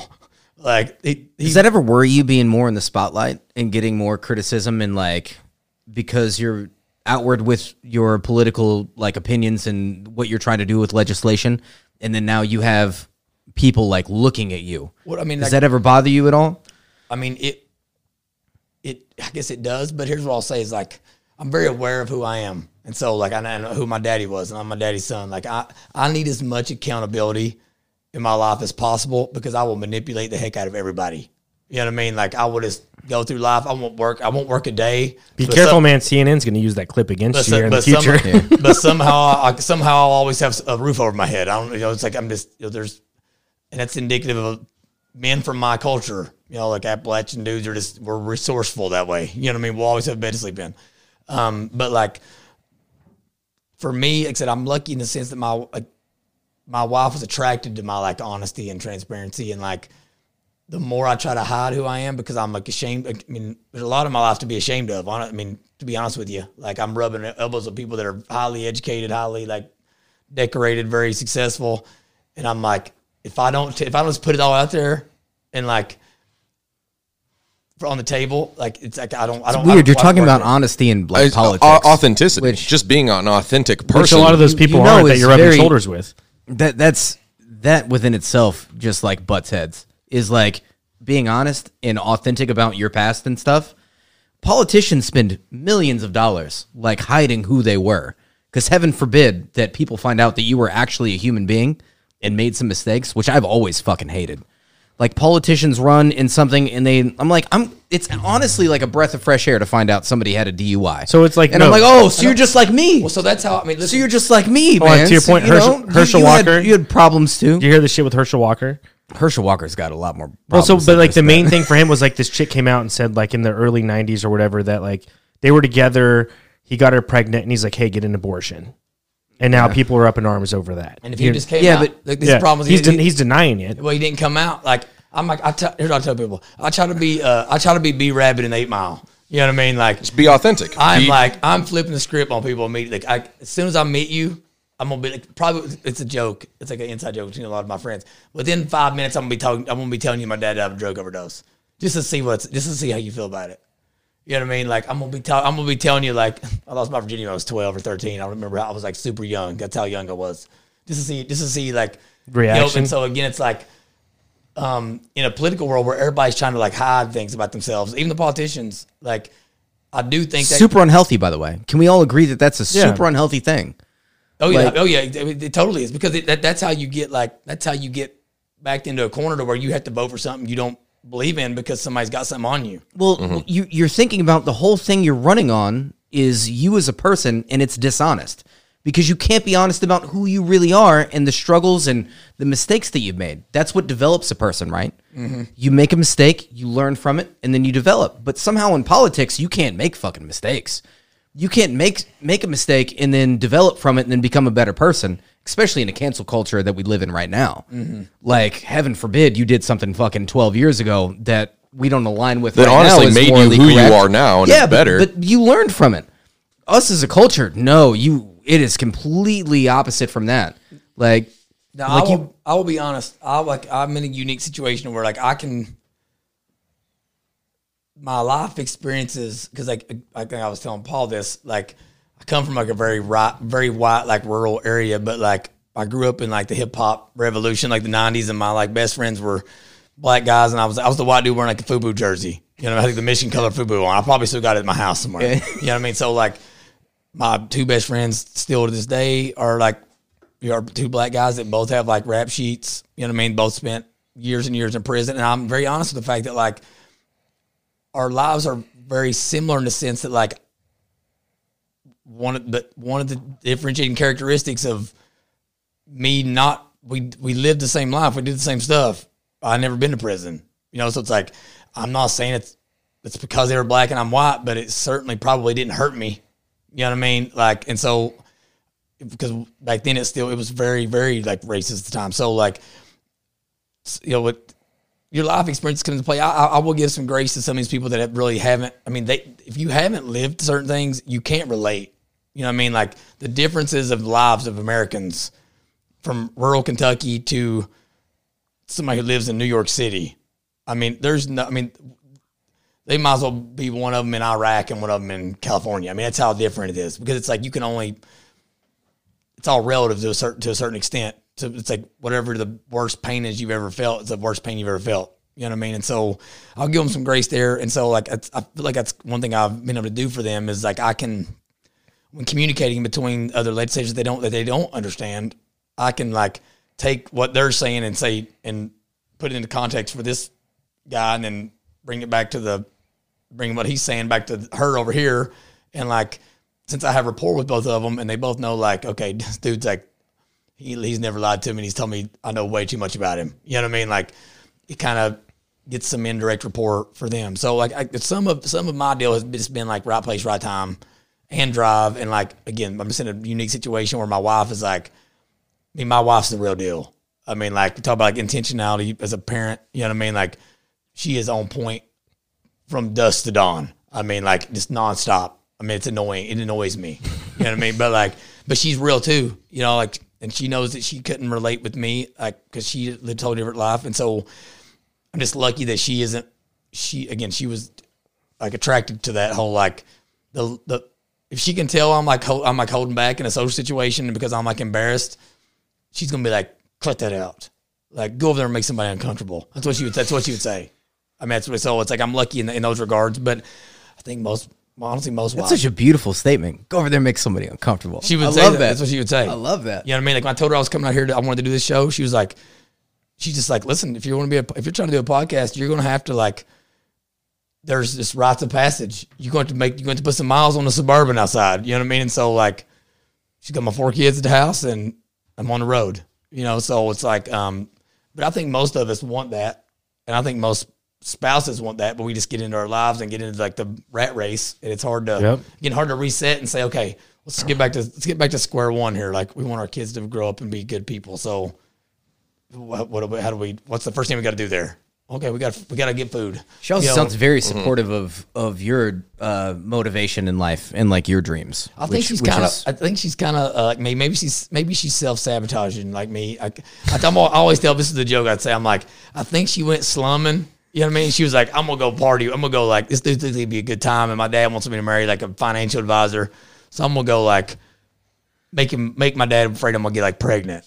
And then, like, she got caught up and she's stuck. You know, like, so there's times rough. I'm like, baby, I hope you don't feel like that. She doesn't. But yeah, I mean, like, she's definitely very supportive of all that. I mean, anybody that had to go through the Series 7 to become a financial advisor, I don't want to, like, I'm not. So I've actually done that. Oh, you've done the Series 7? I took my 63. I've been a mortgage broker. I said, shit, my bad, man. But again, like, you're the breakout. It's just been like my whole life. It took me, like, you know, I was like, when I worked for a State Farm agent, so I started out selling pull tabs at a bingo hall.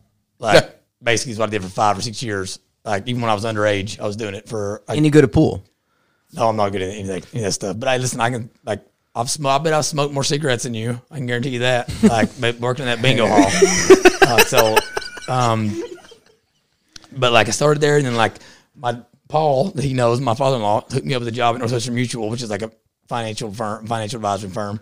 I had no business being there. I mean, absolutely none. I mean, it was like everybody had like their hair gelled up and everything, and like I just remember I won like an award and got to go to like Milwaukee, and it was like me, LeBron James, and Wally Zerbiak were on an elevator together, and I was like, I shouldn't be here. Like, I was like, I need to like, I gotta check out before before people find out, like, figure me out here. So I'm gonna go out on top. And I was working for a State Farm agent, and then like got my own State Farm agency. And like late in the like recruiting game, they were like, you lied to us about you having a college degree, and I was like, no, I didn't.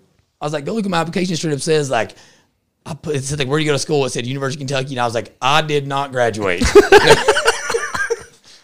Like, I mean, I was like, y'all just got suckered in because y'all wanted to have like a poor hire, and like you wanted to check. And then I did my job, and I did it well. I did my job, and I did, like, so now you're pissed about it. You know what I mean? And so it's been a lot, a lot of that, going on. I've been lucky in those regards, but yeah, very lucky in how supportive she is. But again, I feel like everybody, that's how their families want to be, and we talk about the parenting thing, and like, here's what I will tell people is like, all this is not politicians' fault.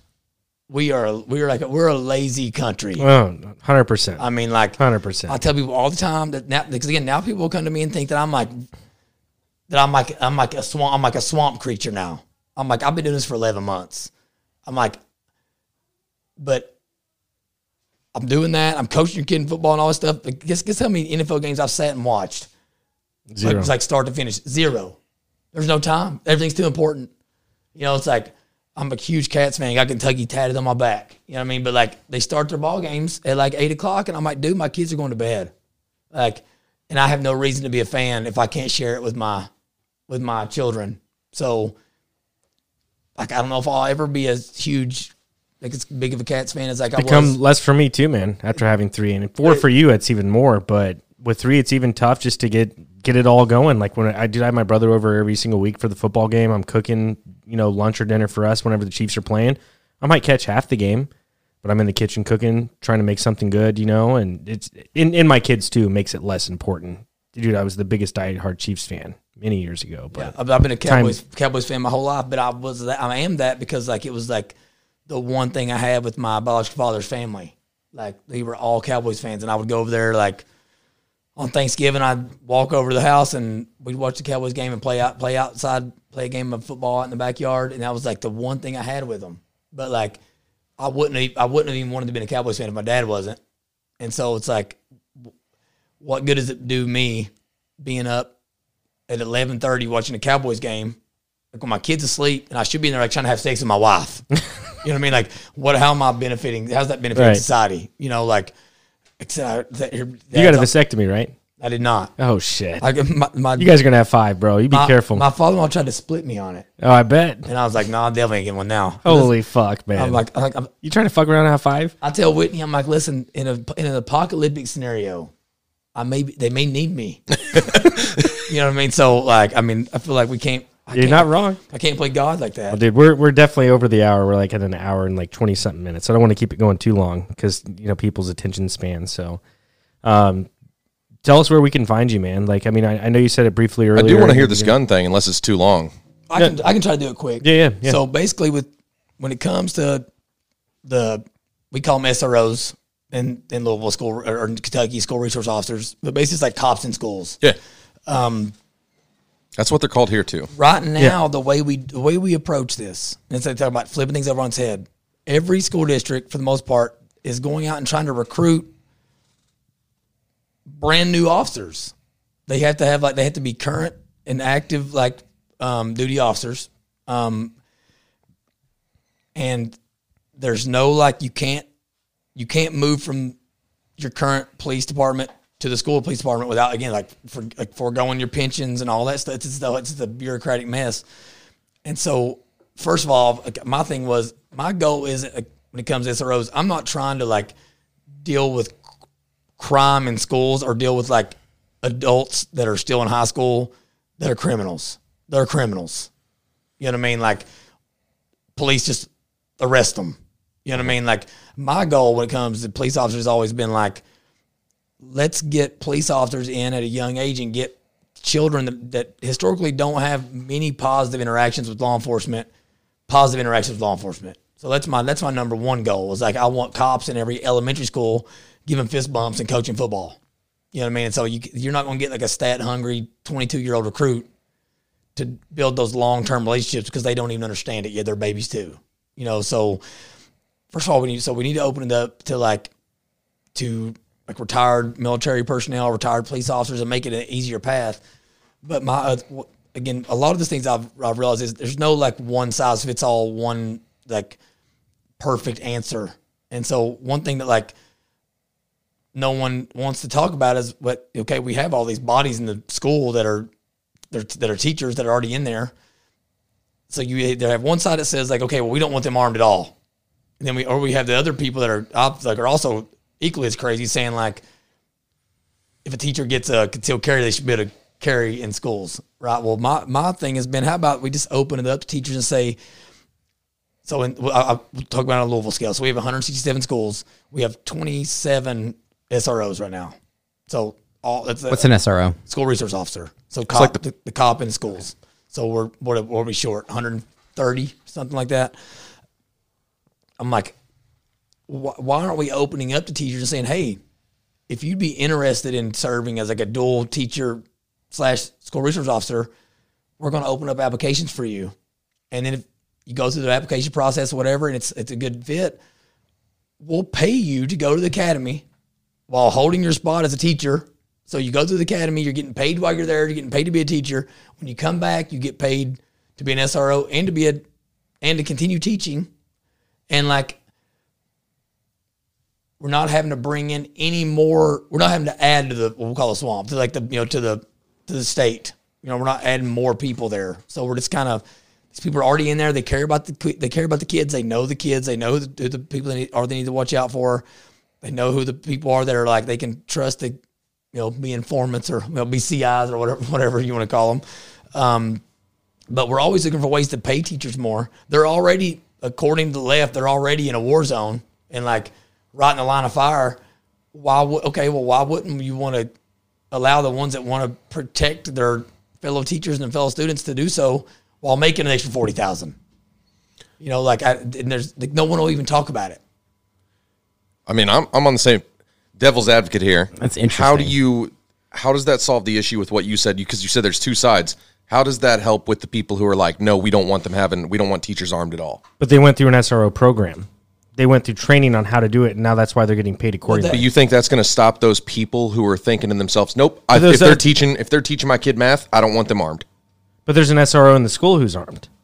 So people don't use logic, fuck those though. people. I'm done with it at this point. You got to find those. You'll find certain people that like are literally they're just arguing to argue. Just to argue. And like we have to identify those people, and then we have to ostracise them. And that's one that I'm not afraid to do. And so it's like, if you're not coming to the table, if you're a brick wall, then what good? If you're not coming to the table, like what's the word I'm looking for, as like wanting to contribute and wanting to make things better, then we just got to get you away from the table. But like, that's where it's in my experience, and I've gotten some movement on getting some people to consider this, is like to get them to realize I'm not coming at this from like, I think kids are bad kids and we need to arrest all of them. It's like, I think, especially in the black community, but it's like, it's always seems to be, it's white people on TV trying to get cops in schools. And so if you don't understand the black community and you didn't, again, like I ran with black, I know the black people aren't getting a whole lot of positive like experiences with law enforcement. Now it's not all cops' fault, because like I've been on a ride along and I've seen what it's like when they stop somebody on the corner and run their ID card. I mean, and seeing what the charges are. I mean, I've been both sides, but like I can identify and I can relate and say, listen, like it is what it is. Like, what can we do to make it better? My goal is that I want children to be in a healthy environment to like better themselves and like be able to worry about reading and like get out of this combative nature where they can feel that the administration in the building thinks the parents and the people outside the building are against them and vice versa. Like, it's just not a healthy environment for anyone. And so my goal is like, okay, you don't want cops in the building, but you're saying you love teachers, that teachers are the best things since sliced bread. If there's one in the building that's saying, hey, I'll sign up and do this because not only am I comfortable with guns, I want an extra $30,000. Why wouldn't we let them? And we're not going to fill that entire 130 person gap doing it. But if we can do 50 of them that way, yep, we're closer without having to find any new people or train any new people or like spend money, not just paying them, but training them. You know what I'm saying? As far as like getting them into the system and going through the background checks and all that stuff. So, and we've got legislators that are open to that. But again, it's like figuring out how to write the legislation, and that's where I kind of come into play there too, because they're not, they don't have anybody to help them with that. My big issue with this is that you have this whole whether or not there should be a armed personnel, security, teacher, whatever in a school, or no, there shouldn't be guns, and it needs to be, you need to take guns out of households. It really never answers the question of why are these people doing what they're doing and why it's becoming exponential in society. You need to get more to this is always my thing. You don't get to the root problem of why you have these individuals doing these acts of like terrorism, like school shootings. You never get into that.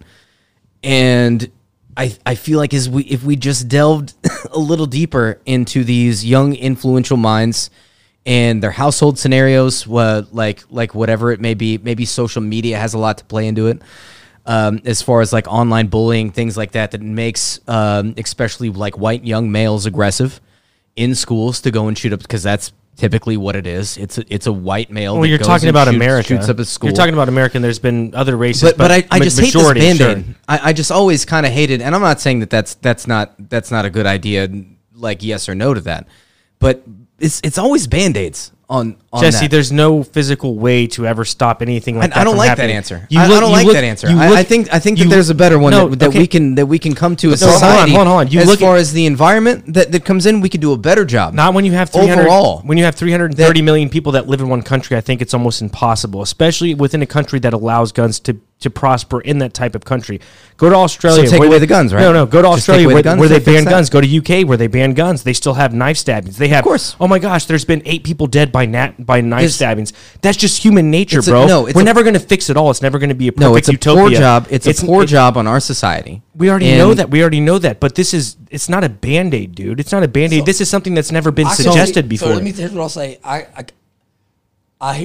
can hear what you're saying, and like that's why like when I'm talking about SROs, I'm talking very little about like crime and stopping. Like for me, it's our I think almost all of our issues today are we don't have any relationship building skills, and so like the cop, for me, it's important to have the police officer in the building with a gun, because it's like it gives kids like myself that didn't have a very structured upbringing just like a constant like reminder of like what authority and like me being a kid is. You know what I'm saying? Like I can't step to a cop when he's got even if it's a taser on his hip, because I'm more like feel some pain there. But like then seeing that person I see that way interact with me and not acting on that the authority that he has all the time, and like getting in the trenches with me and coaching football. You know, like our SRO, my high school was our offensive line coach, and like I look back now, I'm like, if I would have ever done something out of step, he could have. I mean, at any given time, he would have pulled his gun off and he could have like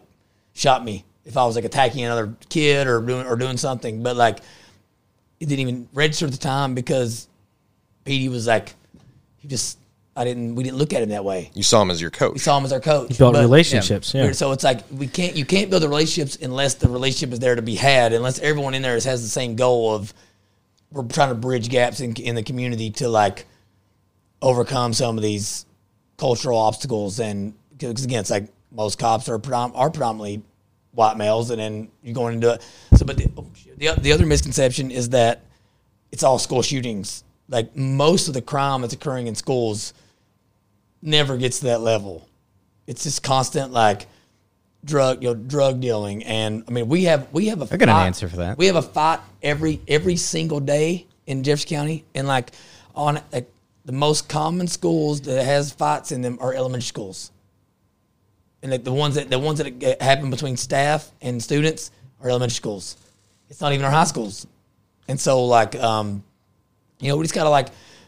I'm trying to get the conversation away from the whole like arresting people conversation, because that is where it's at right now. Like when black legislators, that's a Band-Aid too. When black legislators hear us talk about SROs, they think we're talking about arresting black kids. That's what they think, and it's a valid point.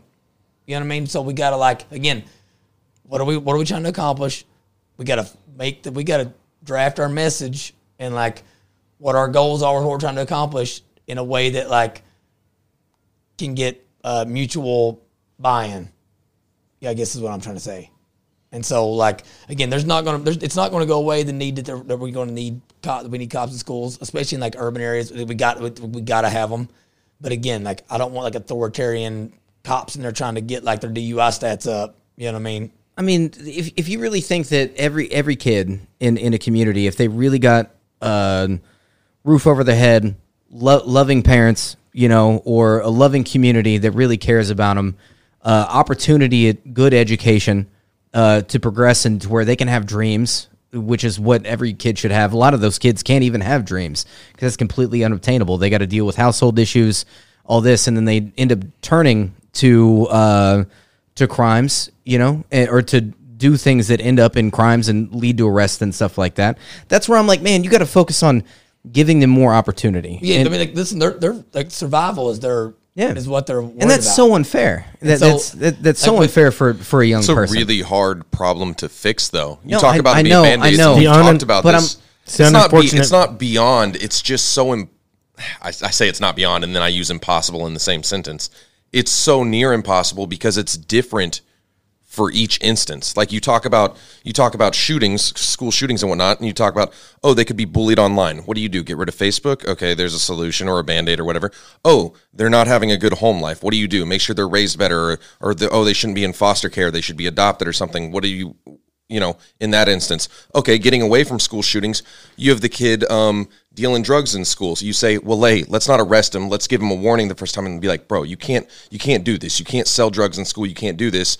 Next thing you know, 2 weeks later, he's back doing it again, and you're like, okay, we got to arrest you one this time, and you're not hitting the initial or the root cause of why are you selling drugs in school?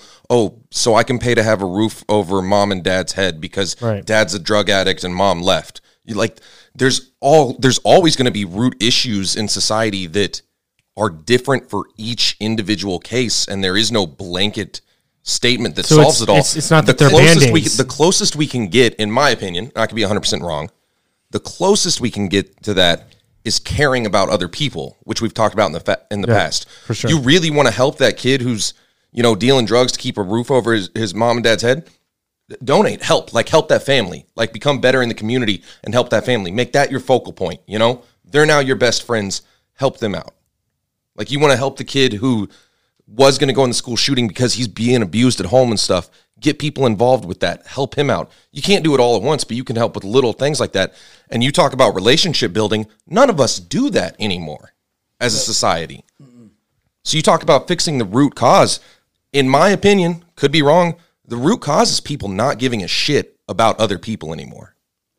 Well, and just not knowing how. We've forgotten how to like even begin a relationship. So I can already tell what you're passionate about. I can tell you right now. You went out and started like coaching an inner city like football team, you'd find yourself immersed in something you wouldn't care about anything else, because I can tell you care, like you understand whatever the plot that these kids are going through, and you care about it. So you get in and care about that, and you don't have time to worry about Roe versus Wade anymore. You know what I mean? And so that's like, again, that's fine. And when I say find something, I'm not trying to be with people like find your passion. Find something you really care about, and then just like go see what you can do to help. And maybe it ends up being you're a senator one day, but most likely it's not. You're going to end up being like a youth football coach that talks about youth football way too much and you seem like a loser. But those kids are going to grow up and like you made like a real impact. You know what I mean? So a lot of it's just timing and chance and fate, and like, some people end up being famous and some people don't. But the person that isn't famous still helped a lot. Small scale can still make a huge difference. Yeah. When you can only internalize and like really feel like the benefit, like what you did for so many people. You know what I mean? Like somebody who like Barack Obama can't really fathom, what he may have done for like the African American population. Like it's impossible for him to fathom that in his mind. But like he's probably got like 100 black people that he knows that like have came to him and it really made an imprint on his mind, on his heart, that like they came to him crying or sent him a text or something. And like if it was just that 100 people and he hadn't done for the other whatever how many millions, it would still feel like it's all he can process. You know what I'm saying? So I think again that's a perfect example of what I'm talking about. And it's going to be a lot of little things that happen. It's not. There's no one.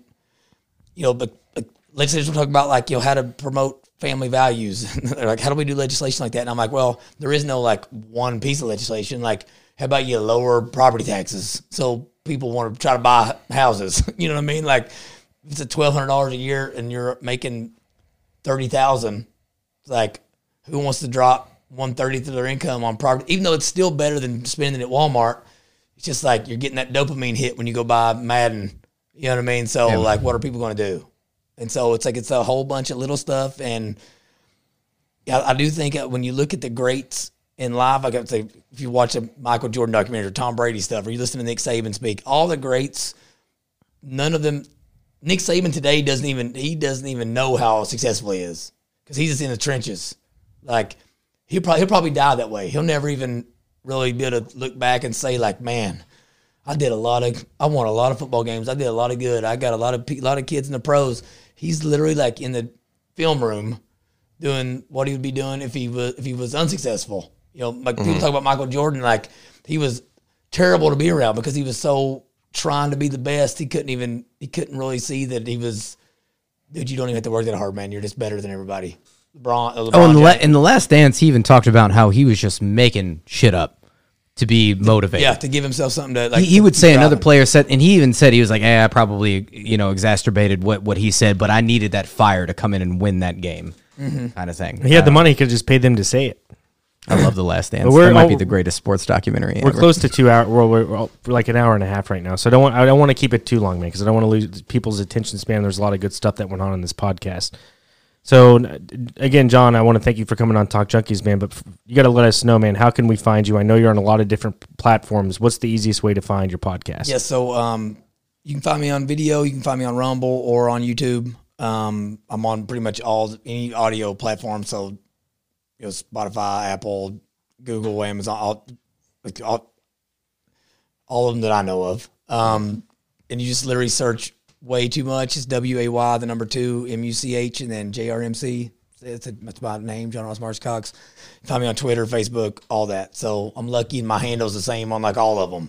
So it's one of the Way Too Much JRMC with a number 2. Yep, Way Too Much JRMC. Yep. And I'll put that in the link below where people can just literally click on it or just send me a text of all the. I mean, I'll find it, but if I can get all the links at one place, that way if people just click on it, whatever it is, you know what I'm saying? Because we're not on absolutely everything, but we are in quite a bit.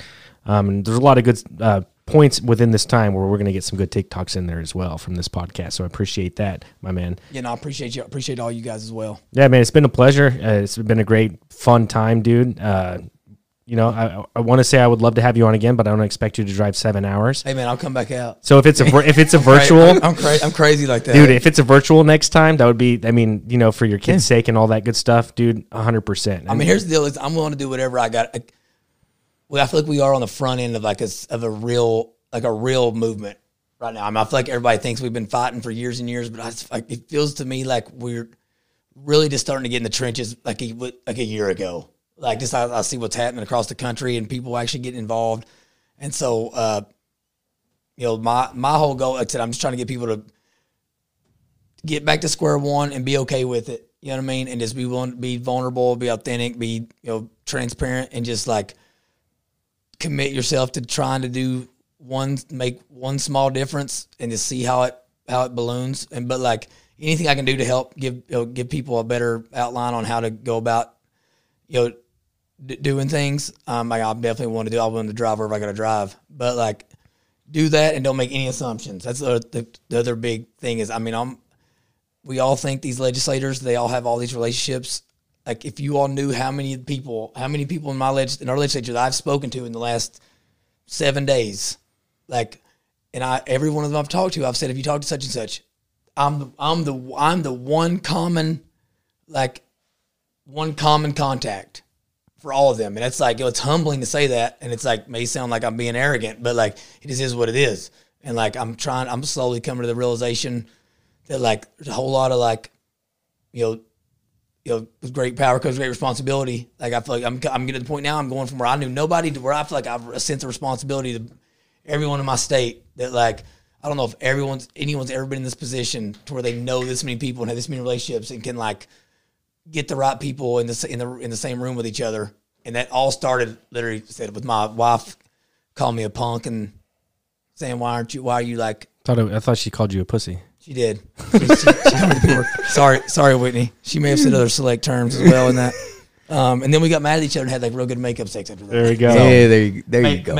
A fifth kid. I wish I could say we had a fifth kid on the way, but I'd be. Oh shit! I can't do that. So yeah. Rock on, man. Well, we appreciate you joining the show, man. We'll have you on again soon, and I'll be looking forward to watching your future podcast too over on your channel. So I appreciate all you guys do here. So thanks for having me. Yeah. Rock on. All our junkies out there, stay fly and ring the bell.